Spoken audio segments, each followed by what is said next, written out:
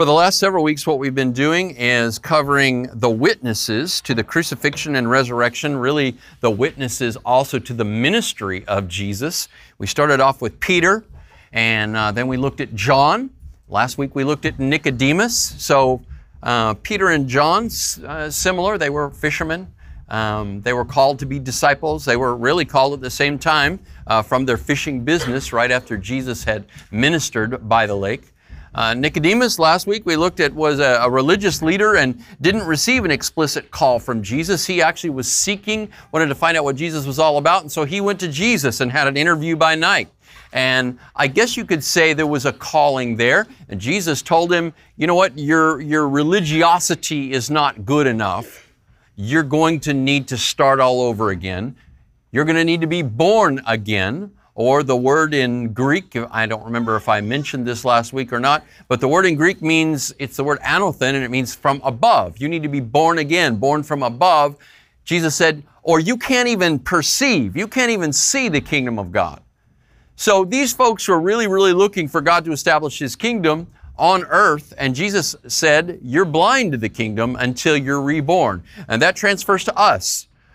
I don't know how much you trust in your religious upbringing. I don't know how much you trust in your kind of religious affect and what you think about spiritual things and what you believe and so forth. But in the end, that message to Nicodemus is a message to all of us. Unless you're born from above, unless you're born by the Spirit, you can't perceive the kingdom of God, much less get into the kingdom of God. In other words, you can't work your way into heaven, friends.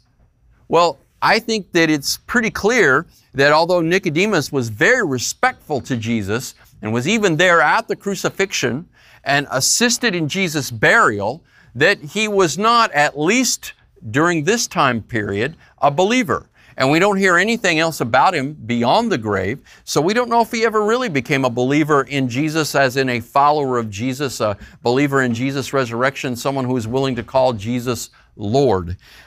This week, I want to look at a family, but we're going to focus on two people.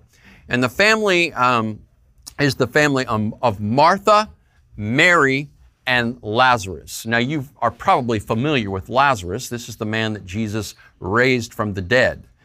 We would say that Lazarus, perhaps we would say, was resurrected, but he was more resuscitated because Lazarus died again. Jesus was resurrected from the dead, and he never dies again. You're going to die, but if you have Jesus living in you, then the resurrected Christ will cause you to be raised from the dead, and you will never die again. So in a sense, Jesus resuscitated Lazarus. Now, I don't mean he did it the way a paramedic would do it today. You can't be dead for long before things start going wrong in your body, and it's just not possible for you to be raised. Lazarus, as we're going to see, was dead for 4 days, or in the tomb for 4 days, when Jesus came and raised him from the dead. It's a very, very powerful story. It's the climactic miracle in the Gospel of John. But rather than focus on that, and it's worthy of focus, trust me, what I want to do is I want to present the 3 different times that we are witnesses to Mary and Martha. Lazarus, we really don't know a whole lot about him except that he was raised from the dead. But we are given some information about Martha and Mary.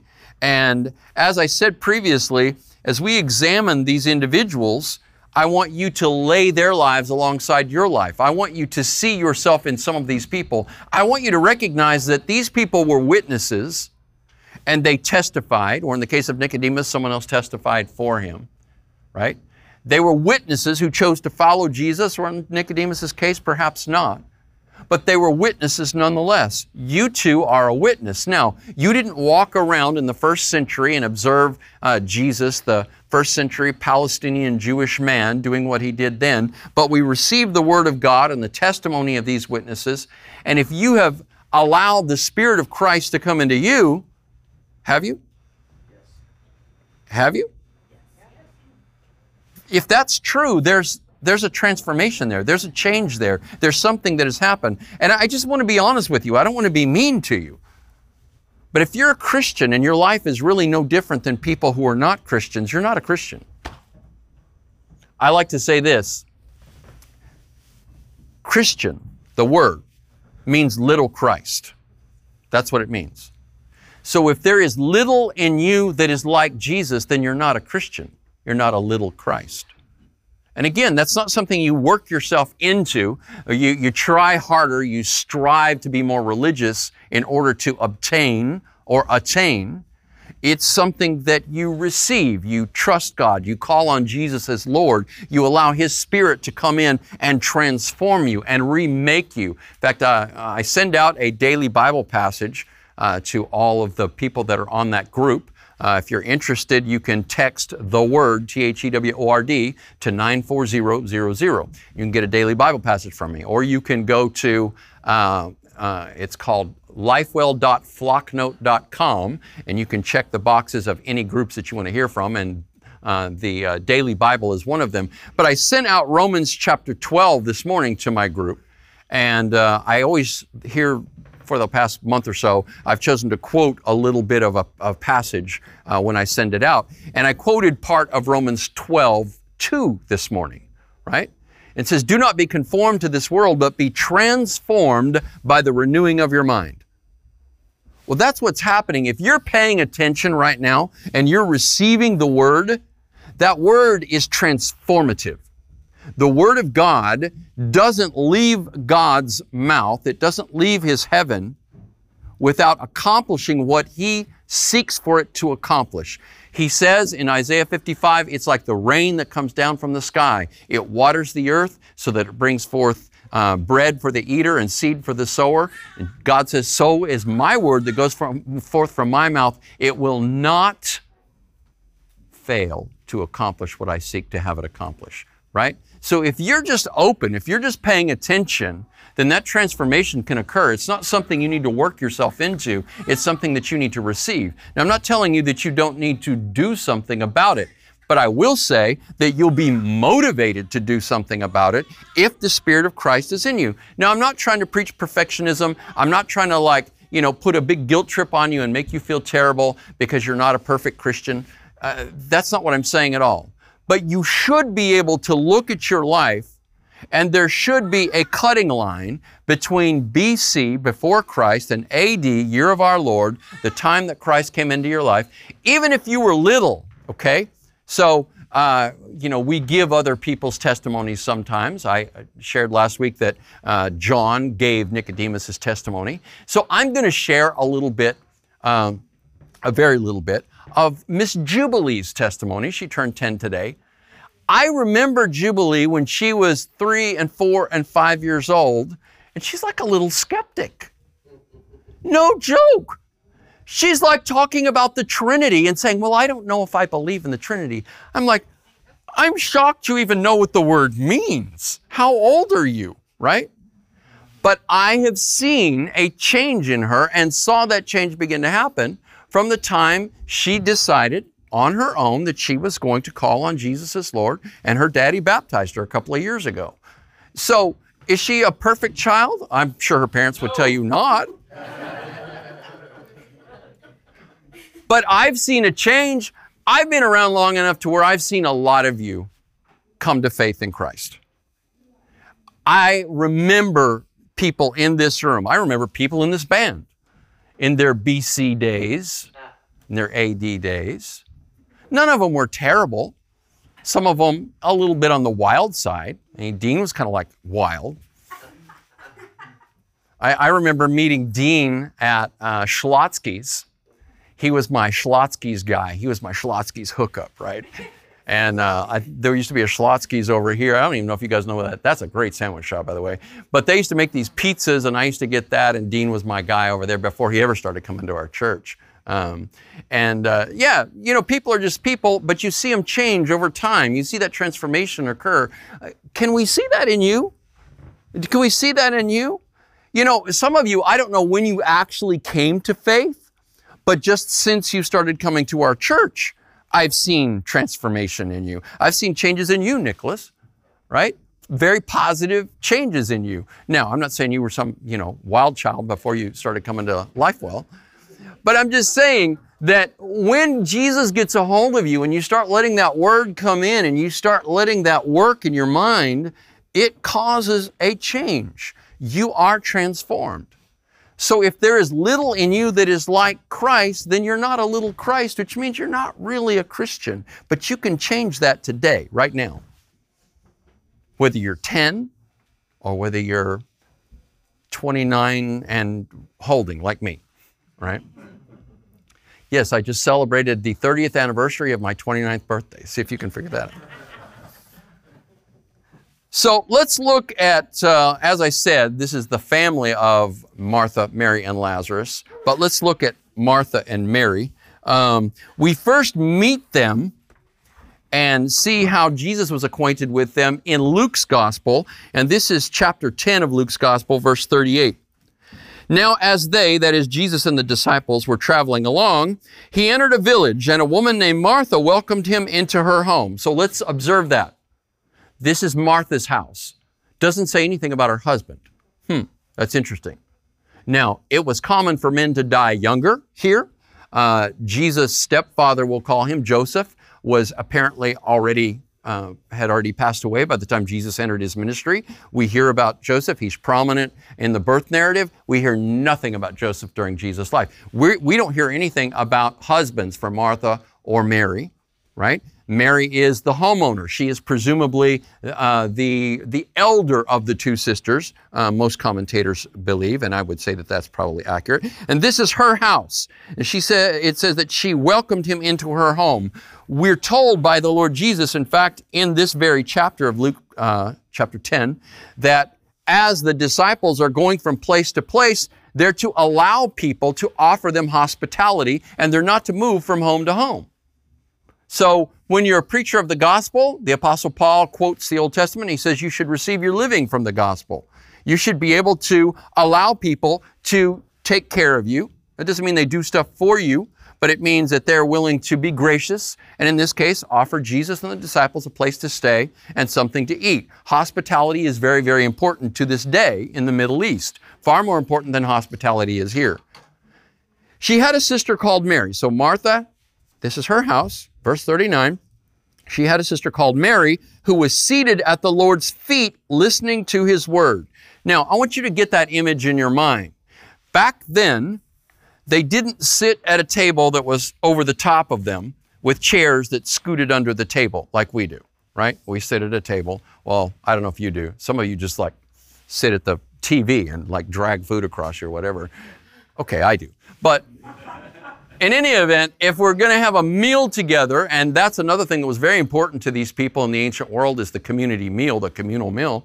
If you're going to have a meal together, then you're going to sit around a table and you're going to pay attention to each other as much as the food, okay? But back then, they reclined at table. So the table was a little bit off of the ground and there were mats laid around the table, and their feet would kick away from the table behind them, and they would lean on an elbow and reach over and eat like that. So they were literally, in a certain sense, they were kind of on top of each other. And this is why we see these paintings of the Last Supper, and, you know, they're all seated. It looks like they're seated in chairs. The very famous one by Leonardo da Vinci has John leaning over, and you know, it says that John leaned on Jesus' chest at the Last Supper. And I told you a couple of weeks ago that John was very, very, he was the beloved disciple. That's what he called himself. He was very close to Jesus. He was probably Jesus' closest friend on earth. And our friend Felix did a masterful job of presenting a monologue along those lines last week that an incredible, incredible dramatic writer wrote. I wrote it. But they're leaning against the table like this, so it would be easy. Jesus is leaning here, John is leaning here, for John to literally lean back and say Jesus and talk to him here.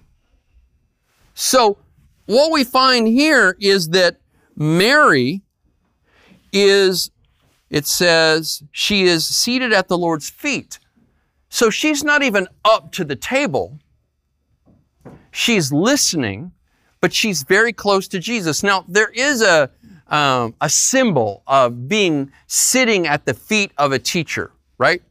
The teacher is elevated to some degree even today. Why am I standing on the stage today? So that I can see you all and you all can see me. On Wednesday night, I bring a table down and I'm seated behind the table, but we have very few people in the room.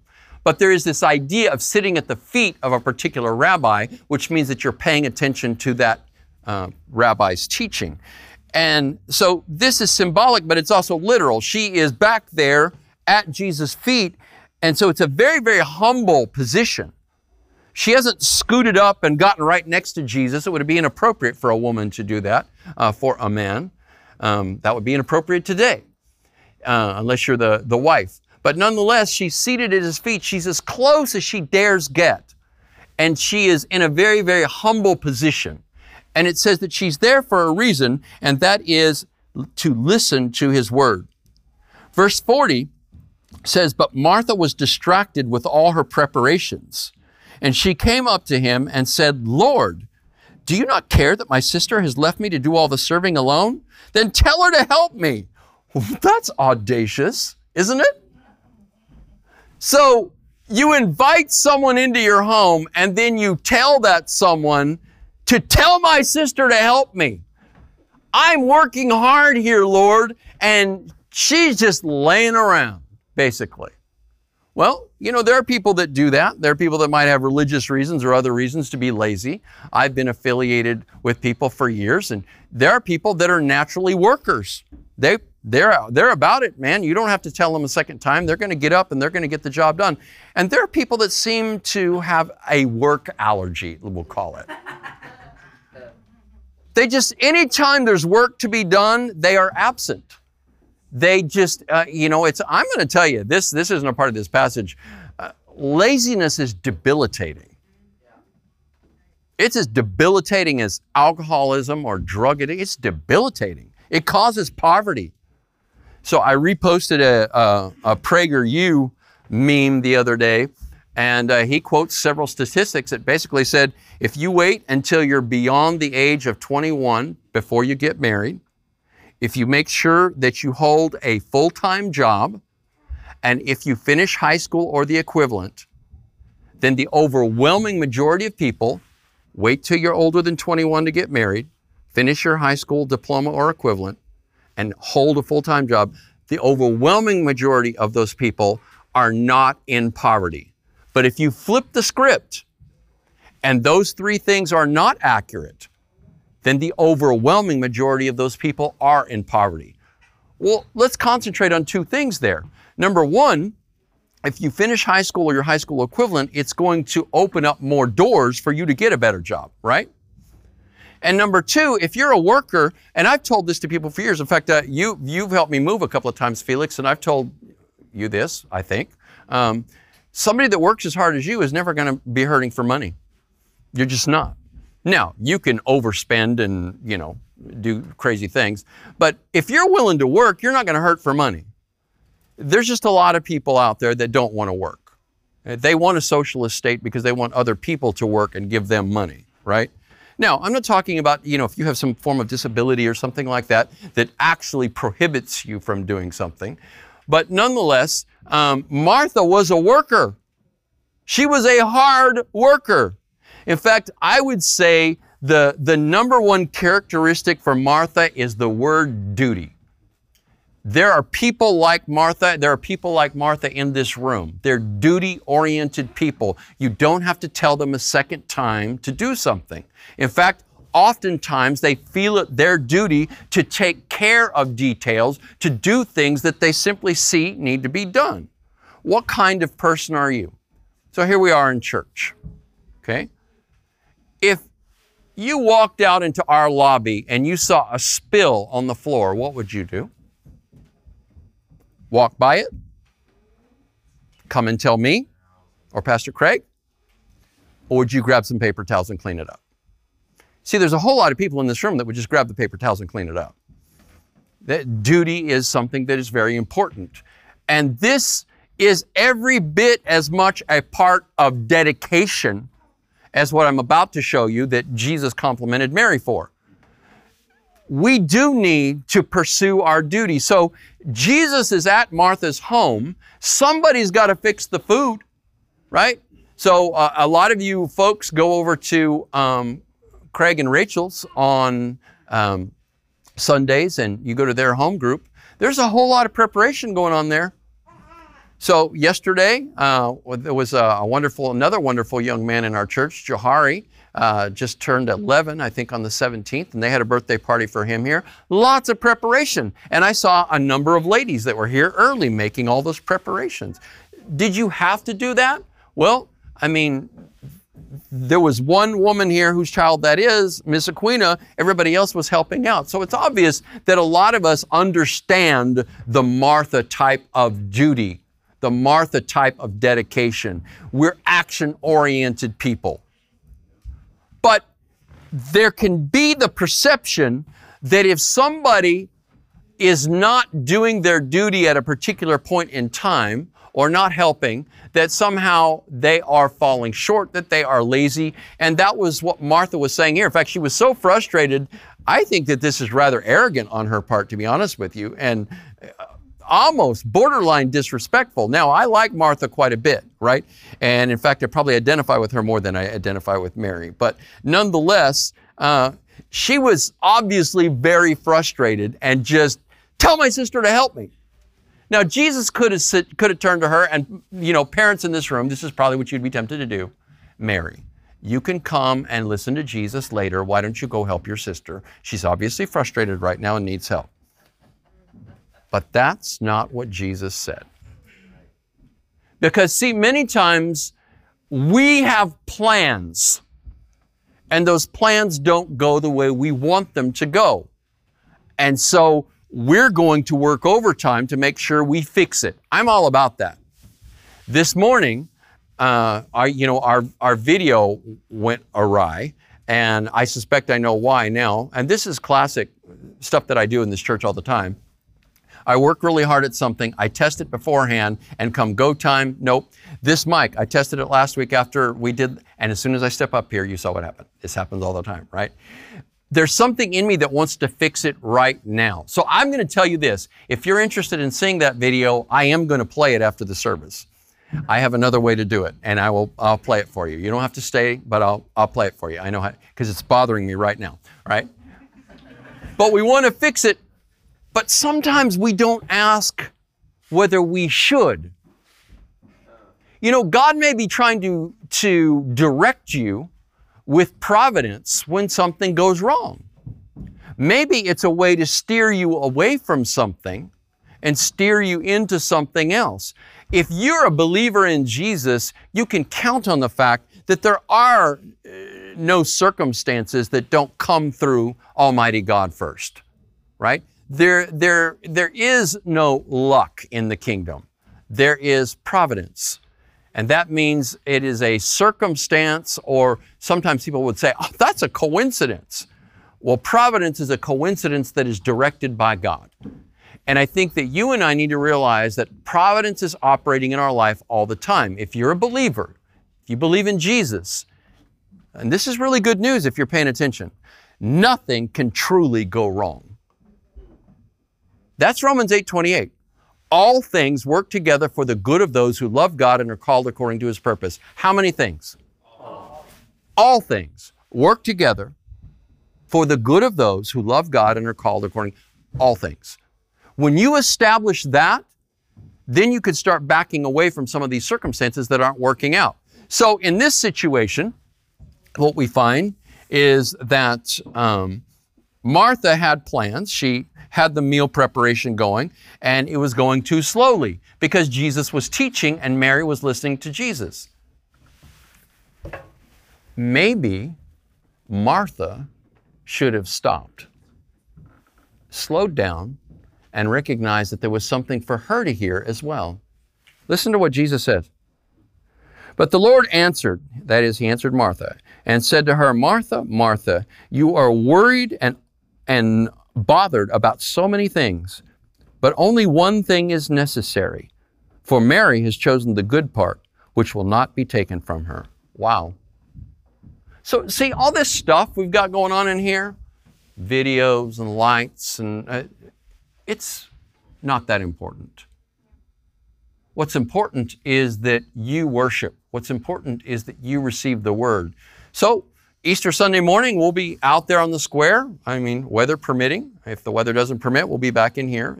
But we'll be out there on the square at sunrise, 7 o'clock. We're not going to drag a bunch of sound equipment out there, right? We're not going to, put on a laser show or something for you. We're just going to go out there for about an hour and we're going to worship. And I've said this for years. I love all the preparation that our band goes through in order to make things sound good. And, all of the amplifiers and microphones, everything that we've got up here. But as far as I'm concerned, I can have a guitar player and a singer. And as long as they're worshiping, you and I can worship. Amen? We had a time in this church where we had no musicians. We had 4 girls that sang a cappella. And then we've had times in this church, like this extended period of time for the last decade and a half, where we have a full band. See, the point is not that you have all these details in line. The point is that you're really, really worshiping. And apparently, Mary was really, really paying attention to Jesus. So my question is, I would doubt that you come to this church because we have cool videos or cool drama. You might come because you like the music, but hopefully you recognize that the music is designed to lead you into the presence of God, so it's not like a nightclub or something, or a Sunday day club, whatever you would call it. There's a purpose for this, and that's to put you in the presence of God. So hopefully you come here to worship and you come here to receive the Word. Now, there are churches that have so much going on, and I'm not going to mention names, but there are churches that have, it's like light show and just, it's like going to a very, very high dollar rock concert, basically.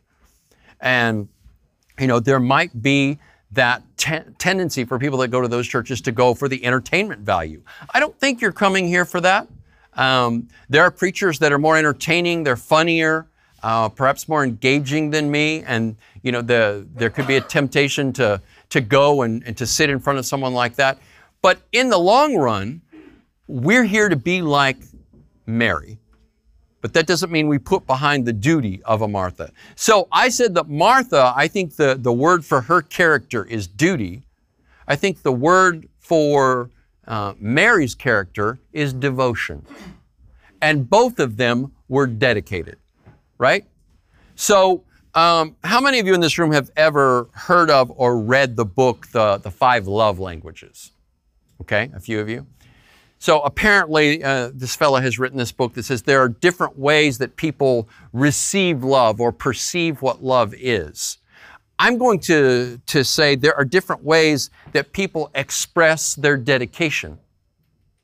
So if you look at human personality, now this isn't the Bible, this is something that comes from contemporary psychology, but I think that it bears itself out. If you look at human personality, you are a person. And a person is comprised of 3 domains. The cognitive domain, that's your thinking, your intellect. The affective domain, now that's the word affect with an A, affect, which means your emotions, your feelings. And the behavioral domain. You are a thinking, feeling, doing person. Amen? But it is likely that you are more emphatic, more interested in the intellectual or the emotional or the active, right? So those of you that you like to go out and you like to stay active, constantly doing something, you wish we would do a mission trip every other week, you'd be up here cleaning the church, you don't care what it is, you like to do.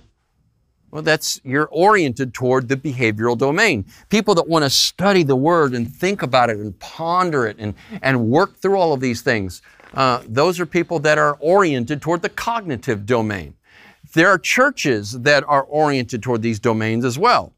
So you have a lot of Baptist churches that are very behaviorally oriented, building projects and, all of these different sorts of things that they're doing. And then there are Bible churches, for example, that are more oriented toward the cognitive domain, right? They're more focused on studying and notebooks and study Bibles and going through and, taking reams of notes, right? John MacArthur's church in California is very oriented toward the cognitive. This guy has written commentaries, right? And he's the pastor of this church. He's been the pastor there for 50 years. But not everybody's going to thrive in that environment. And then there are churches that you go to, and they have an hour of musical worship, right? They got people with tambourines. They got people with streamers, and they're running around the room and whatever. And some of you would be like, yeah, that's not for me. I'm going to go somewhere else, right? But now stylistically, somebody can be oriented. And by the way, that's someone who's oriented toward the affective with an A domain, right? Oriented toward feeling. But there are different ways of expressing feelings. And so not everybody would be comfortable with that sort of expression, but you still may be oriented more toward the affective domain. The ideal, friends, is that we balance ourselves out.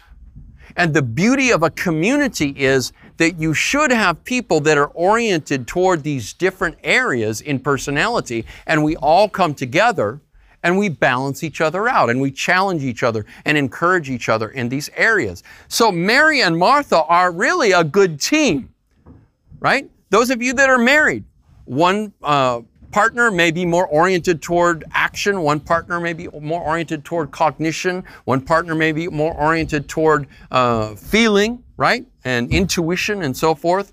And the other partner is more oriented toward, well, let's use reason. Let's think through this. It's not an either or. This isn't binary. It's not ones and zeros here. This is a both and situation.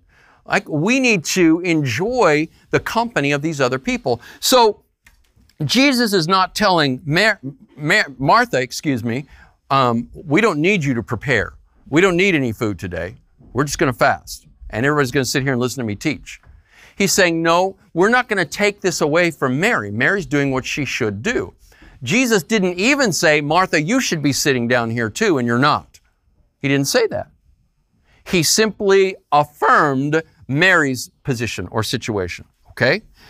So in this context, I think Mary, the devoted, could be construed as someone who is more affective, right? More feeling-oriented, or perhaps even more cognitive. She may have been thinking through those things and thinking deeply. And certainly Martha can be seen as the behavioral person, the dutiful person. Well, let's switch over to another story. And this is something that I'm not going to get into detail. My focus today is on the personality of these witnesses. But this brings out the personality of these witnesses. So I'm going to tell a bit of this story, and then I'm going to read a bit of it. This is the story of Martha and Mary's brother Lazarus, whose formal name was probably Eleazar. Lazarus was another form of Eleazar. Eleazar means the Lord helps, or God helps, right? And that is appropriate here because Lazarus got sick. Martha, Mary, and Lazarus were a family who were also friends of Jesus. And so they believed they could call on Jesus, and they believed that He was the Messiah, and we'll see that in a moment, and they believed that He could help in this situation. So they sent word to Jesus, who was miles away at this point, and they said, our brother Lazarus is sick. We need you to come and help. Jesus expressly told His disciples, we're not going to go right now, because He knew that God had a plan. Well, some of the disciples assumed that Jesus didn't want to go back to Jerusalem because they had sought, the religious leaders in Jerusalem had sought to execute Jesus the last time He was in Jerusalem. So they thought Jesus was just playing it safe. Now, Jesus had healed people from a distance before. There are a number of occasions where people come. In fact, a Roman soldier was notorious for this, a Roman centurion who had a servant that was sick. He sent to Jesus, and Jesus said, I'll come and heal him. And the centurion said, no, you don't need to do that. Just give the word. And the centurion said, I know how it works. I'm a man under authority, and there are people under authority, under my authority. And I say one, go, and he goes. I say another, come, and he comes. Just say the word. And Jesus said, wow, I have not seen such faith, even in Israel. And He said, go your way. Your servant is healed. On his way back, that Roman centurion was encountered by other servants, and they said, hey, your servant's well. And he said, what time was it when he got well? It was the exact time when Jesus said, go, your servant is well. So the reality is, it is comforting to have someone come and be with you in various instances and circumstances. But in order for God to work, you just want to get the agreement of someone else to pray for you. So I do that all the time. People make requests on Facebook and I say, sure, I'm going to pray for you, but more than that, I'm going to believe for you. Because I want things to get better for you. So what I'm saying is, Jesus could have healed Lazarus from the place he was, but he didn't. There was a purpose behind it. So he waited longer, several extra days, and then he went. Well, by that time, by the time Jesus finally showed up in the outskirts or the environs of this little town called Bethany, which was about 2 miles from Jerusalem, Lazarus had already died and they'd already put him in the tomb. And he'd been in the tomb for 4 days. So what he encountered when he had arrived was a group of people who had no hope. Their only hope was that Jesus could come and heal Lazarus, and Jesus didn't come. Have you ever been disappointed with God? Have you ever prayed for something and God just didn't seem to be there? Have you ever prayed for something and it seems that the opposite happened? Well, that was certainly the case here. They prayed, they made their appeal to Jesus in person. And Jesus waited. God does this sometimes in your life, friend. You and I need to realize it. And it's a test. It's always a test. It's a test of trust. If things don't go the way you want them to go, if things seem to be going in a harmful or hurtful direction, do you automatically point the finger at God and say, God, what are you doing? Or why aren't you paying attention? That was the case with both of these women. They didn't understand. They wanted to understand, but they did not understand. Now I want to show you, here is Martha the dutiful, but I want to show you that she likely had more faith than her sister. So Jesus shows up in the environs of Bethany. Martha, therefore, when she heard that Jesus was coming, went to meet him, but Mary stayed at the house. Isn't that interesting? You can see that, can't you? With a more emotionally oriented person, she's upset. She's discouraged. She's perhaps in despair. Maybe she's angry. And she does not go out to see Jesus. She knows he's coming. But this is devout Mary. Where is she? No, it's dutiful Martha that comes out and talks to Jesus. Martha then said to Jesus, Lord, if you had been here, my brother would not have died. Now, this can sound like an accusation, but it's a point of fact. Jesus could have healed him. Even now, I know that whatever you ask of God, God will give you. That's a powerful statement. That's a faith statement. Her brother's been dead for 4 days, and she says, even now, I know that what you ask of God, God will give you. Wow. This is a faith-oriented woman. Jesus said to her, your brother will rise again. So he's trying to give her hope. And she thinks he's talking theology. Martha said to him, I know that he will rise again in the resurrection on the last day. Jesus said to her, I am the resurrection and the life. He who believes in me will live even though he dies. And whoever lives and believes in me will never die. Do you believe this? That's what he said to Martha. But I'm saying it to you.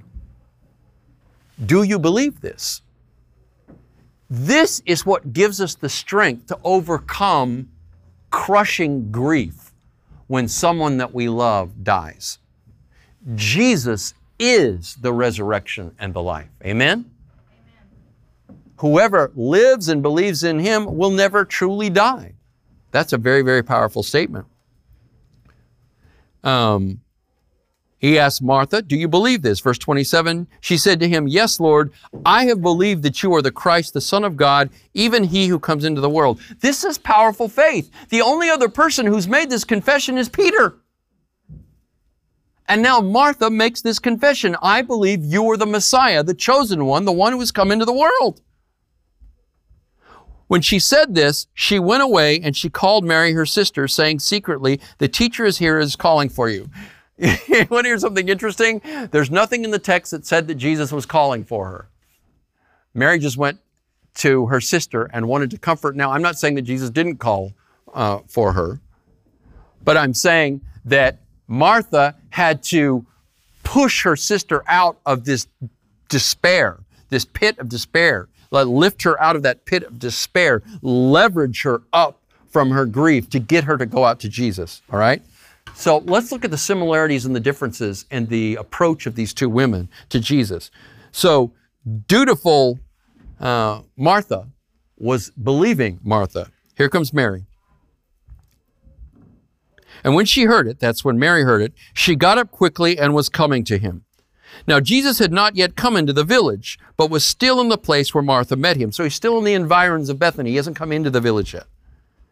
Then the Jews who were with her, these would have been mourners that would have been mourning with her. I've told you before, mourning was a very, very important part of Jewish culture. There were actually professional mourners that would come to a funeral and cry so that your loved one would receive more honor. We don't know if these were professional mourners, but there were a lot of mourners who were around Mary. I want you to notice when Martha left to talk to Jesus, the mourners didn't go with Martha, did they? They stayed with the woman who was seemed to be dealing with more grief. Now let me say this, just in passing. I've done a lot of funerals in my time. There are those of you in this room, you've lost people. And you've noticed in your life and in the lives of others that people grieve differently. Some people weep openly, and some people bottle up their emotions. Some people seem to overcome their grief more quickly than others, but that's not necessarily the case. People grieve differently, and when I conduct a funeral, I always encourage people to allow themselves to grieve, to not put themselves in a position where other people are determining how long it's going to take for them to go through this grieving process. Grieving is a process. It takes time. You need to allow the Lord to comfort you, and you need to give yourself time. Martha was a doer and a thinker as well. So what did she do? She went out to Jesus. She said, Jesus, if you'd have been here, he wouldn't have died. But I know you can do something about it. Mary, the devoted, was still all caught up in her emotions. She was all up in her feels, as they might say today. And she couldn't get up off that couch. She couldn't bear to go out. But as soon as the mourners saw her get up, boy, they followed her. They didn't follow Martha, but they followed her. People follow emotion today about it also. All right. When she heard it, that is when Mary heard Martha tell her that the teacher is calling for you, she got up quickly and was coming to him. Jesus is on the outside, verse 31. Then the Jews who were with her in the house, consoling her when they saw that Mary got up quickly and went, they followed her, supposing that she was going to the tomb to weep there. Therefore, when Mary came to where Jesus was, she saw him, and what did she do? She fell at his feet. This is devoted, this is devout Mary, saying to him, Lord, if you had been here, my brother would not have died. Now, I believe that this statement is emotionally loaded. And I think that there's some accusation here as well. You say, well, Pastor, how do you know that? Because of how Jesus responded. When Jesus therefore saw her weeping, and the Jews who came with her also weeping, he was deeply moved in spirit and was troubled. Now, that's translating a difficult Greek term. There are some translations that say Jesus was angry here. Wow. What would he be angry about? Would he be angry at Mary for grieving? No, he would be angry over their unbelief. Jesus was consistently bothered by human unbelief. No matter how many signs he showed them that pointed to the reality that he was the only begotten Son of God, people still refused to believe. You know, people are like this today. They have a, what have you done for me lately, God attitude. Hey, God, what have you done for me lately? No, I know you did that yesterday, and you did that last week, and you've given me everything that I've received today. But you know, what have you done for me lately? And God's saying, you know what? I'm going to wait until you give me gratitude for what I've already done before I work next. That's a possibility, right? So I think that there is emotion behind this that also had some accusation, and Jesus was hurt by it. He was perhaps even angered by it. But Jesus didn't give up on her. Say, you know what? I have dealt with you people and dealt with you people. I'm going my way. Let your brother stay dead. No, he knew what God was going to do. So he said, where have you laid him? Oh, they said to him, Lord, come and see, because they think Jesus wants to enter into the grief. They think Jesus wants to be a part of their grieving process, and so he wants to go to the tomb so that they can all cry together, right? When they said, come and see, this is the shortest verse in the Bible. How many of you know the shortest verse in the Bible? John 11:35. What is it? Jesus wept. Why did he cry? He was touched by death. He was moved by death. But he was also moved by their unbelief.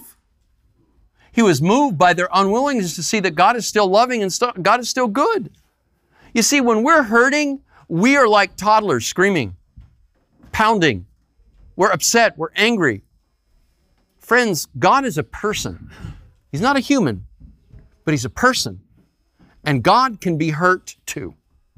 Now, there are theologians that don't believe that. But I think when we see Jesus and His response, and we realize that Jesus is God come in the flesh, and Jesus weeps and Jesus gets angry, yes, God gets angry. Yes, God weeps. Yes, God is affected with our infirmities. Amen?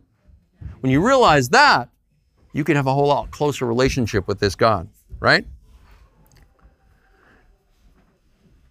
So He weeps. The Jews were saying, see how He loved Him? But some of them, continuing the accusation, said, could not this man who opened the eyes of the blind man have kept this man also from dying? So there's the accusation again.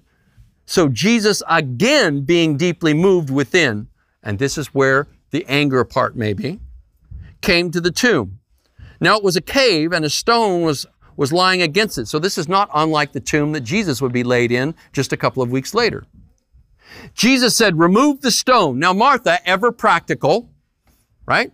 She's dutiful, but she's very practical. She says, Martha, the sister of the deceased, said to Him, Lord, by this time there will be a stench, for he has been dead 4 days. There's a reality. When life is not in the body decomposes. And that's why there was a plan to wrap the body in burial cloths and to soak them in spices and so forth, right? That's why in our day, people are embalmed. There's an effort to keep this decay from creeping in and ruining the memory of those who would see their deceased for one of the last times. Lord, by this time there'll be a stench. He's been dead 4 days. Jesus said to her, did I not say to you that if you believe, you will see the glory of God? She didn't want her brother to be dishonored. See, I don't think that Mary disbelieved that Jesus could do something. I think that she wanted perhaps Jesus to do something with the stone rolled against there so that her brother would not be dishonored. But Jesus said, no, this is what I've told you to do. Well, you know what? Again, Martha proves that she's a believer, right? She's rational. You know, ladies, I know a lot of times we have a tendency to peg women as being overly emotional and men to be more intelligent or intellectual or whatever. That's just simply not true. In fact, if you want to know something that's a reality, when I was in college, I took logic. And the professor that taught my logic class, Dr. Kilgore, actually wrote the book. And I remember Professor Kilgore saying, women always did better in his class than men. What I think, ladies, is that many of you trust your feelings more than you trust reason. It has nothing to do with a different level of reasoning. It has to do with what you decide you're going to trust or who you decide you're going to trust. Men have a tendency to trust reason, but to trust their power, their strength, their ability to do something about it. Here, move out of the way. I'm going to do this. Okay? That's just kind of the way we are. That's that personality coming through again. But I love Martha. I identify more with Martha. Okay? Because she's the one in charge. She's the elder sister, and she's the one that says, go ahead and roll away the stone. So they removed the stone. Then Jesus raised His eyes and said, Father, I thank you that you have heard me. I knew that you always hear me, but because of the people standing around, I said it, so that they may believe that you sent me." When he said these things, he cried out with a loud voice, "Lazarus, come forth." This is amazing. He's been dead 4 days. The man who had died came forth, bound hand and foot with wrappings, and his face was wrapped around with a cloth. Jesus said to them, "Unbind him and let him go." Therefore, many of the Jews who came with Mary and saw what he had done believed in him. Now, the last story I'll just very quickly relate to you as I conclude. It's in the next chapter. In the next chapter, Jesus is at the home of Martha and Mary, and Lazarus is sitting there eating with them. And Mary, who previously, when we first met her, had sat at Jesus' feet and listened to him teach, now takes a very expensive jar of perfume that the text tells us was probably worth about a year's wages. Well, I don't know how much you make in a year, right? How much do you make? $50,000, $60,000, $70,000? That's an expensive bottle of perfume, okay? Even, if you're just starting out in your career and you're only making $25,000 or $30,000 a year, that's an expensive bottle of perfume. They didn't uncork it. Basically, it was used for this sort of thing. It was used for, a burial in part. And it would have had a neck on it that you actually had to break that was made of glass. You broke it off like an ampule. And then she poured it on Jesus' feet and she wiped his feet with her hair. Okay, so I'll be honest, that's just kind of weird to me, but nonetheless, it was definitely the ultimate expression of devotion. It was extravagant worship. She was giving the best that she had to Jesus. She didn't care what anybody else thought. She was deeply grateful. She loved Jesus before he raised Lazarus. Imagine how she felt now. So I don't know who you more identify with, Mary or Martha, or maybe Lazarus. Maybe you need a resurrection today. But the reality is, Jesus Christ is the one and only Son of God. Amen? And He is deserving of our commitment, our dedication, our devotion, and all of our